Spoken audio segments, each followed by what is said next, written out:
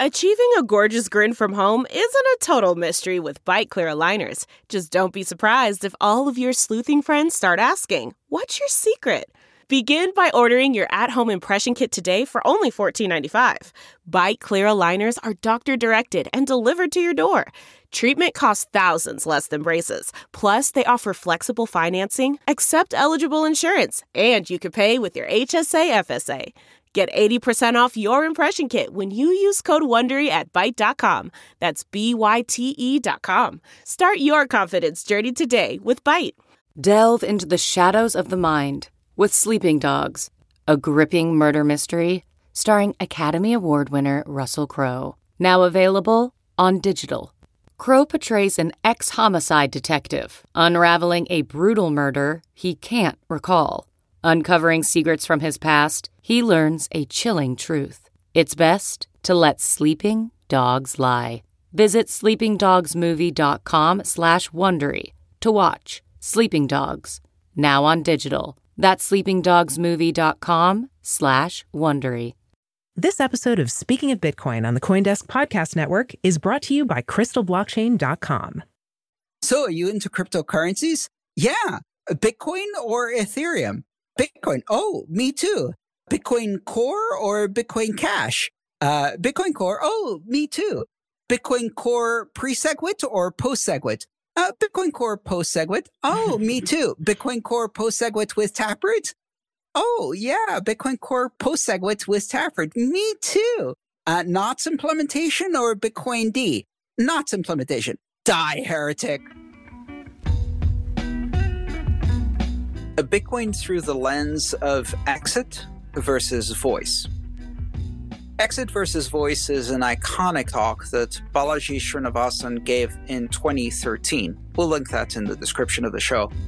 It described the power and necessity of being able to impact the system from within, or alternatively, the freedom to abandon systems which we cannot impact from within.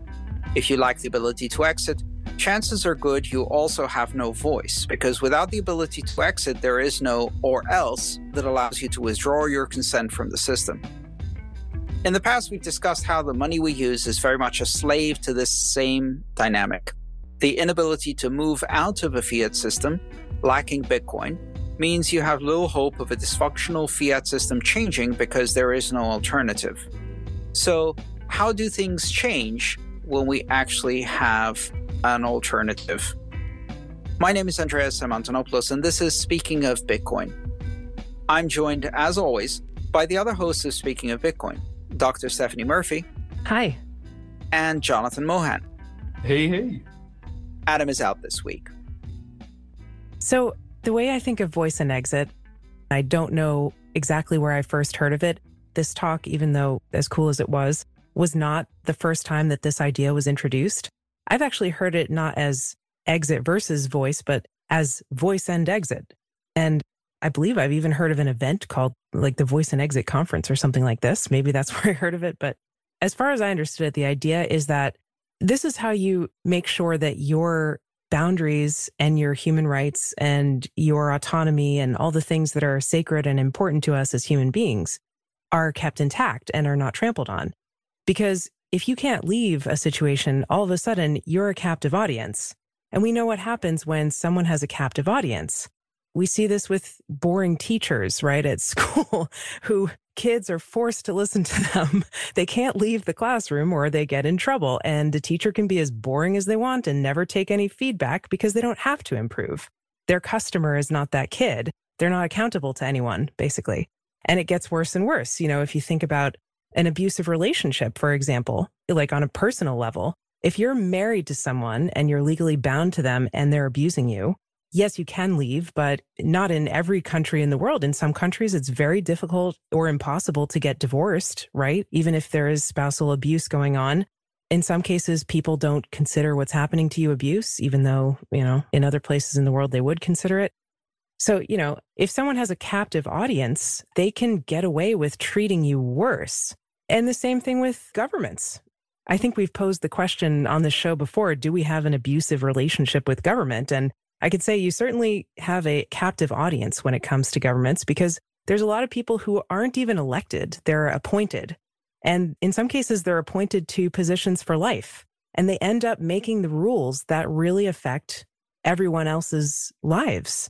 I mean, look at just what's happening with COVID. A lot of the people making these rules are appointed. They're not elected, and they're making rules that affect everyone's lives that we have to follow.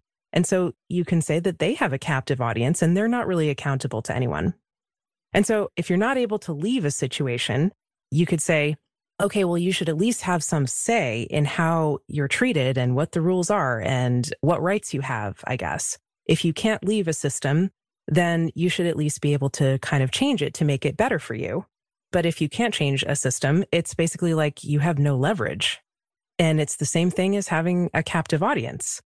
So I just think of these as basic human rights kind of stuff and basic things that keep people's boundaries and their autonomy and their personhood intact. Well, the Balaji Srinivasan's particular talk started with voice, meaning that you start working within the system that you are in and you attempt to change it from within by using your voice and whatever political power you have. An exit becomes necessary only when you no longer have the power of voice. But at the same time, if exit is never possible, then that also means that your voice isn't powerful. So the simple ability to exit makes your voice within the system stronger, because if you have an alternative, you can speak more forcefully when you're trying to work within the system. The trite kind of slogan that you often hear, which is similar, which is there are three elements of political power: the soapbox, the ballot box, the ammo box, right? I thought it was 4 because the jury box is in there too or something. Okay, well, we can add more boxes, but right. I'd rather have the jury box than the ammo box. But yeah, it's the same general idea, right? Which is that if you are constrained from exercising your power in participatory, cooperative ways within the institutions of power that already exist, then you go outside those, either by leaving or by breaking down those institutions of power. And so that's why I think, in fact, one of the classic characteristics or even caricatures of an authoritarian system is a country or environment in which the citizens or residents are not allowed to leave, where the wall is built not to keep the outsiders outside, but to keep everyone trapped inside. That was the essence of the Iron Curtain in Eastern Europe. Oh, Andreas, I thought we weren't going to bring up Australia today. Yeah, I was just thinking of that. Well, Australia is a great example because they have no Bill of Rights. They have no Second Amendment. They have none of that stuff. And look what's happening right now. People are imprisoned inside their homes. And the same example with, the caricature of authoritarianism, North Korea. Again, if you want to describe the most extreme authoritarian environment, you talk about an environment in which not only can you not leave, but anything you do has consequences not only to you, but to your family and onto the third generation. The inability to leave, the inability to exit is a critical issue. I remember the first time I traveled to a country where passport control exists at the exits of the airport. So normally when you enter a country, obviously you arrive on the plane and you deplane, and then you go through passport control and immigration. You have to go through passport control to enter the country. But one of the characteristics of most free countries is that if you get on a plane to leave, there really isn't passport control. They can't stop you from leaving. And that's certainly been true of many of the countries I've lived in, which I would consider to be free, or at least free to leave. And then I went to quite a few countries in which upon leaving, you have to go through border controls, and they can prevent their own citizens from leaving. To me, that's the ultimate lack of freedom. And that's why it's such a characteristic and almost caricaturish characteristic of authoritarianism. But also the concept of exit and voice, or voice and exit, don't just apply to the extremes. They apply in, very normal and routine ways that we may not even see it. So A lot of people talk about monopolies as a function of the free market that needs to be, air quote, reined in. But when you look at, coercion applied to the ability to exit, most monopolies only exist because there are straight state-based structures that maintain the cohesion of that Goliath. So you have like intellectual property rights and all these things that do not exist but for the state enforcing it, that otherwise the thing itself would have broke apart. And so one of the things that I liked so much about Bitcoin was it sort of validated many of the beliefs I have, one of which was about intellectual property is the structure of the state, which is, even Bitcoin with all of its network effects and all of its strength, without government edicts or government controls in order to stop it from disassociating it from itself, got to the point where a minority of the actors within it said, actually, do you know what? We're going to voice ourselves. We don't like this and we're going to exit. And it wasn't, they decided to keep going in perpetuity until it turned into AT&T. That was the free market itself deciding to break apart a monopoly, right? I'm not to say that Bitcoin Core is bad, but you don't need a company to have 50,000 patents with a shareholder board that owns the entire world, and then you wait for the government to break them up into 20 pieces. The Bitcoin world shows that, in a truly free market where people have the rights to associate and disassociate whenever they want, that voice and exit applies and even makes a better society and a better product, because you don't even get monopolies, because monopolies inherently start to dissolve themselves. That's a great example. And to clarify for the listeners who may not be familiar with this particular aspect of history, what Jonathan's talking about is the ability that exists in most blockchains to simply fork. Forking simply means if you change the rules and you have enough of a minority to be able to sustain a new set of rules, no one's going to necessarily follow you, but you can exit. And you exit by changing the rules and then forging your own path, which diverges from the original blockchain at the point of a fork, creating a fork in the road from which the name comes. And this happens very spectacularly in Bitcoin in 2017, August 2017, with the fork of Bitcoin Cash. Then again, with the fork of Bitcoin SV or Satoshi Vision from Bitcoin Cash. It also happened in Ethereum with a split from Ethereum Classic that occurred when the DAO was not bailed out by Ethereum Classic, but was bailed out by Ethereum. And it's also happened in a number of other chains. Another interesting example is Steam being essentially forked into Hive, which was almost a user-driven revolt over some changes in the ownership around the Steam controls. So this is a perfect example of why, in the blockchain space at least, exit is always an option. No one might follow you if you fork away, but you can. You can always change the rules, change the code, and choose to exit. Of course, forks is just one way of exiting.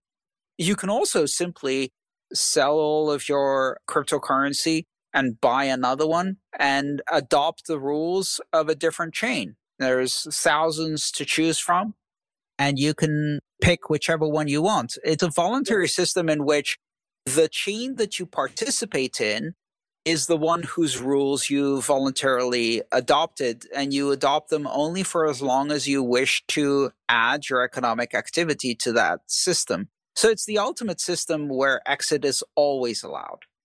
To put it into a legacy metaphor, imagine if 8 or 9 years ago, when Google literally removed "don't be evil" from their core values, if the 10 to 20% of shareholders that were fundamentally disturbed by that were able to take a perpetual free royalty to all of the IP of Google proper and created their own company and just forked Google and said, well, we're going to maintain this concept of don't be evil and not being totalitarian. You obviously can't do that, but in the blockchain community, you can. In fact, as far as even keeping the name and calling it Google Malevolent. No, they would have to call the good one Goodgle. Goodgle. Oh, that's even better. And then there'd be a whole argument about which one is the real Google. Is it Goodgle or Badgle? Goog evil. Yeah. And to your point, Jonathan, intellectual property wouldn't have allowed them to do that. Whereas in Bitcoin, effectively that's exactly what happened, down to the kind of semantic arguments about who is the real Bitcoin. And of course, the ultimate answer is that's an entirely subjective answer. The real Bitcoin is the one that you've chosen to believe is the real Bitcoin and whose rules you've chosen to voluntarily adopt by joining that blockchain. It doesn't matter what the rest of the world is. Looking for a better, safer look into crypto transactions while meeting compliance regulations? Crystal provides blockchain analysis with an end-to-end solution for all your risk management needs. With over 1,900 customers comprised of businesses, banks, financial institutions, government, and law agencies, Crystal is building a more transparent crypto economy. Try Crystal Expert to level up your investigation solutions for a safer cryptocurrency space at crystalblockchain.com. What about voice within cryptocurrencies? Because, theoretically, it's possible for anyone to contribute code to the Bitcoin protocol. I think in practice, it's usually more people who have found a way to support that. But, there's a lot of people who have contributed small amounts to the Bitcoin software. And with other cryptocurrencies, it's usually the same thing. It's all open source. So you can see what's going on and you can come up with ideas and you can contribute towards making them happen. You're certainly free to fund developers if you like them, but you can't do it yourself. Yeah, and I think that's another example of how the possibility of exit supports voice. Here's a great example of voice that doesn't require exit. One of the Bitcoin core developers who has long been a bit of a curmudgeon and outsider in their opinions, in terms of popularity contests at least, is Luke Dasher, or Luke Dash Jr., depending on how you want to pronounce that. And Luke has taken a very contrarian view to a lot of the conventional wisdom positions of other Bitcoin core developers and often gone against overwhelming majorities of core developers who disagree with him. And Luke has been publishing, I think since 2014, an alternative implementation of Bitcoin Core called Knots, which you can download and compile and run, that is consensus compliant with Bitcoin Core, but which implements specific policies. And essentially it embodies Luke's values and positions in a piece of software. And Luke didn't exit by forking. He simply has chosen to provide an alternative perspective. And that alternative perspective happens to be code you can run to join that perspective. And there are a few people who run Knots instead, and it has parallel releases. That's an interesting kind of experiment there. In Ethereum, similarly, you have a bunch of different client implementations that represent often very different perspectives and approaches to how the code should be managed and written, in the form of the Go Ethereum client Geth and the Parity Ethereum client written in Rust. Different philosophies, again, consensus compliant, but offering a significantly different user experience for those who decide to use those different clients. So there is actually, even within blockchains, even within the fairly strict constraints of consensus, there is enough room to have a couple of differing opinions which don't diverge from consensus, but give people an ability to express voice. I'm really fascinated by the concept of consensus. And the more we start to learn about Bitcoin and the more the adoption grows, the more it feels like we're reinventing old forms of theological discussions. And so when you're talking about, Luke Jr.'s implementation and how it's consensus compliant, but has a different take on everything else, it's sort of like how when you go to church and you start doing Our Father, and then all the Catholics sit down, but all the Protestants keep talking because they have an extra sentence or two. It's they all have the same hard rules, but there's all these edge differences that ultimately mean it's different in flavor and feel, but it's still fundamentally the same thing. Reminds me of that old joke where two people meet at a bridge and one of them goes, "Hey, are you from around here?" "Yeah." "Do you believe in God?" "Yeah, I do." Me too." "Oh, that's awesome. Are you Catholic or Protestant?" Protestant." "Oh, awesome. Me too." "Evangelical or Reformist Protestant?" "Evangelical Protestant." "Oh, great. Me too." Great Lakes region Protestant or Southern Baptist Protestant?" "Oh, Great Lakes region Protestant." "Oh, awesome. Me too." Great Lakes region Southern District Protestant or Great Lakes region Northern District Protestant?" "Great Lakes region Southern District Protestant." "Oh, great. Me too." "Great Lakes region Southern District Reform of 1772 or Great Lakes region Southern District Reform of 1867?" "Oh, Great Lakes region Southern District Reform of 1867. "Die, heretic!" And then I push them off the bridge. Sorry for stealing that comedy sketch from someone else. We could do a similar sketch for a blockchain, right?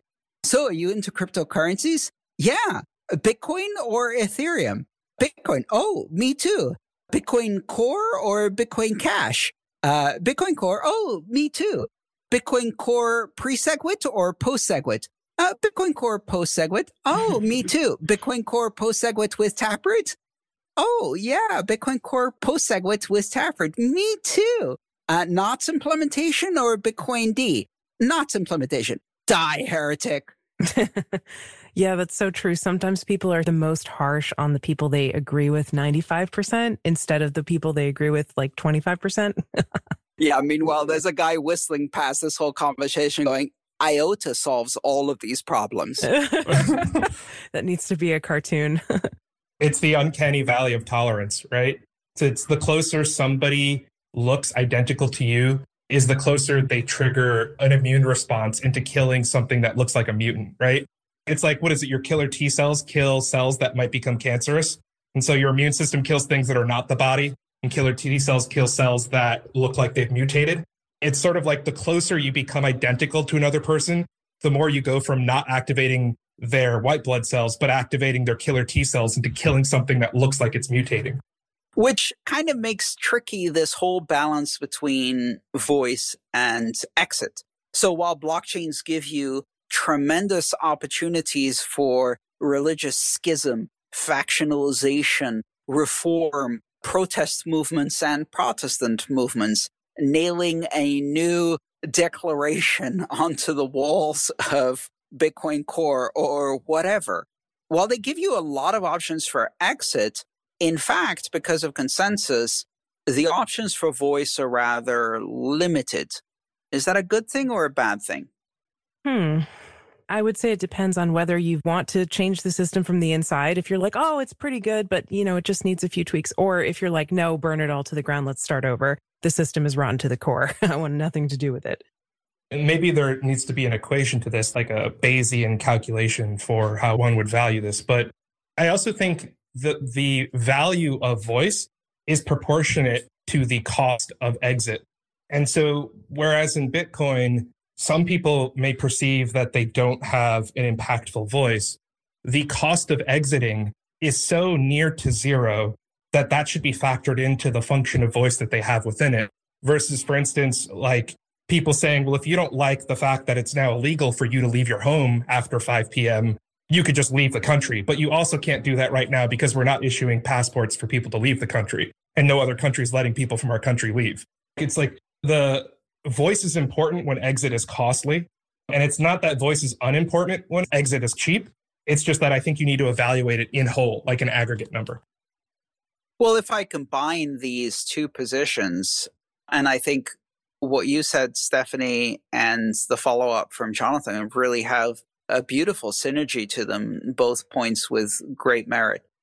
In an environment where the people who are involved in blockchains, by very definition, are the kinds of people who are not interested in changing the system from within. Otherwise, they'd be trying to change the banking system, the fiat system, the political system of nation states based on fiat currencies. Once they exited from that, possibly at great personal cost at first, certainly in terms of their reputation as a kook in their family and broader community, then exiting once again because they disagree with the blockchain conventional wisdom or consensus to form a fork, and then exiting once again to form another fork. Once you start forking, it's very difficult to stop. And those who are most prone to forking will fork again. Once a forker, always a forker, like my mom said.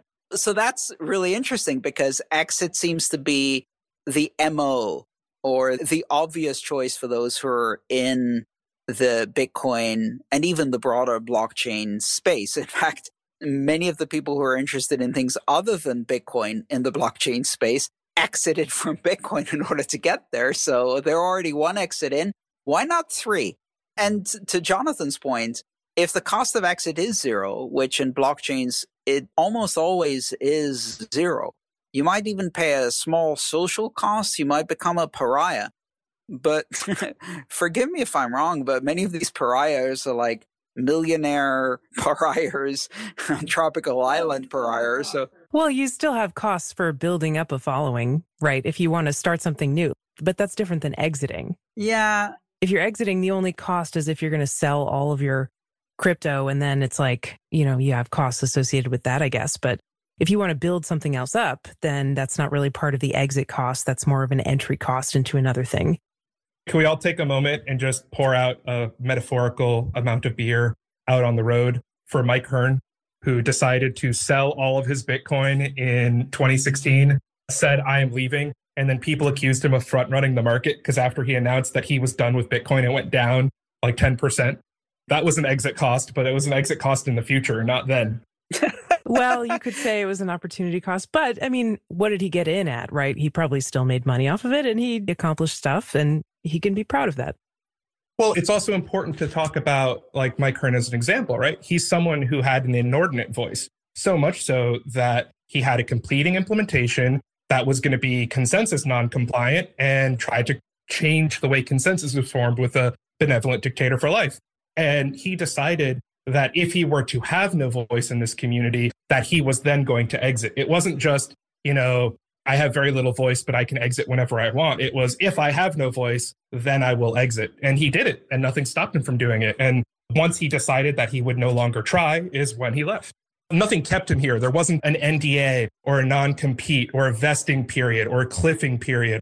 Right. I was thinking about that, Jonathan, and that it brought up an interesting question for me, which was like, what is it when somebody, like a community, kicks you out? You know, I'm not saying that happened to Mike, but like if there's a community and then there's one kind of person in there that nobody likes and is throwing a monkey wrench in the works and is just saying, oh, well, I'm just trying to have my voice, right? And then the community kicks them out. What is that? That's the interesting thing. I don't think you can kick anyone out in this community. That's an interesting perspective there because it's the opposite of exit. It's the ability to remain inside even when no one likes you. You could say that for other people who have been kind of career curmudgeons in Bitcoin, again, the example Luke Dash Jr., who are quite happy with that role, doesn't bother them, and they're not being kicked out. They're quite comfortable to continue to operate within how much voice they have in the community and do their own thing. No one can really kick you out of Bitcoin. Lord only knows people have tried to kick me out of Bitcoin for being heretical in some way that offended them, and they can't. Well, so you have control over your exit. You have control over whether you stay or whether you go. So I guess that's under the heading of exit, but it's like a little bit different variation on it. Both entry and exit are voluntary, but in this environment where exit is zero cost and where the vast majority of people who are in our space have already exited the traditional finance and fiat system by entering our space, it's a very interesting environment. It's very different from many of the other environments. And I think ultimately that's one of the aspects in which we are diverging from the broader geopolitical world. What I'm seeing with more and more dread is the fact that more and more nation states are limiting the opportunities for exit. And I'm not talking about pandemic-related measures I'm talking about much more significant long-term measures that seem to be happening across the world, where more and more people are losing their freedom to travel, their freedom to leave, their freedom to use a passport to exit. And in that kind of world, where the opportunities for exit are gradually and then perhaps more rapidly being diminished, blockchain world, the Bitcoin world specific, stands in stark contrast as an environment in which you can always exit. And even if you don't, you have voice that can't easily be taken away from you. I think that's a beautiful example, and that divergence is going to create quite a bit of conflict and cognitive dissonance. Talking about that divergence even further, I would say that almost every major shift in civilization occurs when we have a fundamental difference in how we implement voice and exit. And so if you look at what made America distinct from a requirement standpoint, it was a democracy with a president that got elected, and it was that you could declare bankruptcy. Right? This concept of the son not having the debt of the father and a person being able to just hit reset and not be a slave to their debt, to their one mistake for forever, that those two things combined created that thing that we would call or brand the American dream. And it's whenever we iterate another phase shift in how you can express your voice and how you can exit, that we create new types of community and more growth in what it means to be people. And I think that whatever the delta was between the British debt slavery and kingdom to America's democracy and bankruptcy, I think blockchain provides, because everyone can have a voice that's based upon merit. And to the extent that they don't like that structure, they can leave at any time and retain the same level of involvement that they had from before. And so I think it's the same difference in exit and voice freedom. And I think that it's going to create a new type of, not American dream, but like blockchain dream. And people will be seeking that out instead of seeking the old kind of freedom out. So that brings up an interesting point. That historical example of the American dream and giving you the possibility of exiting through bankruptcy, was that the more powerful force? Or was it just simply the destination of America, allowing a whole bunch of European immigrants, for the most part, to exit old Europe, and the pressure that puts on Europe when people could do that? It's difficult to tell.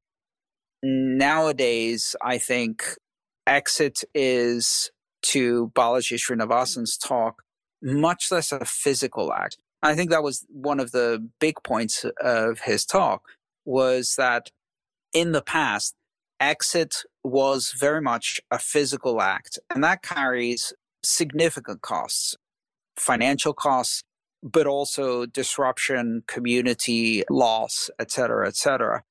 If you can, at some point in the future, maybe that's already possible, exit without moving, exit virtually, exit financially, exit professionally, without exiting geographically, does that change the power of exit?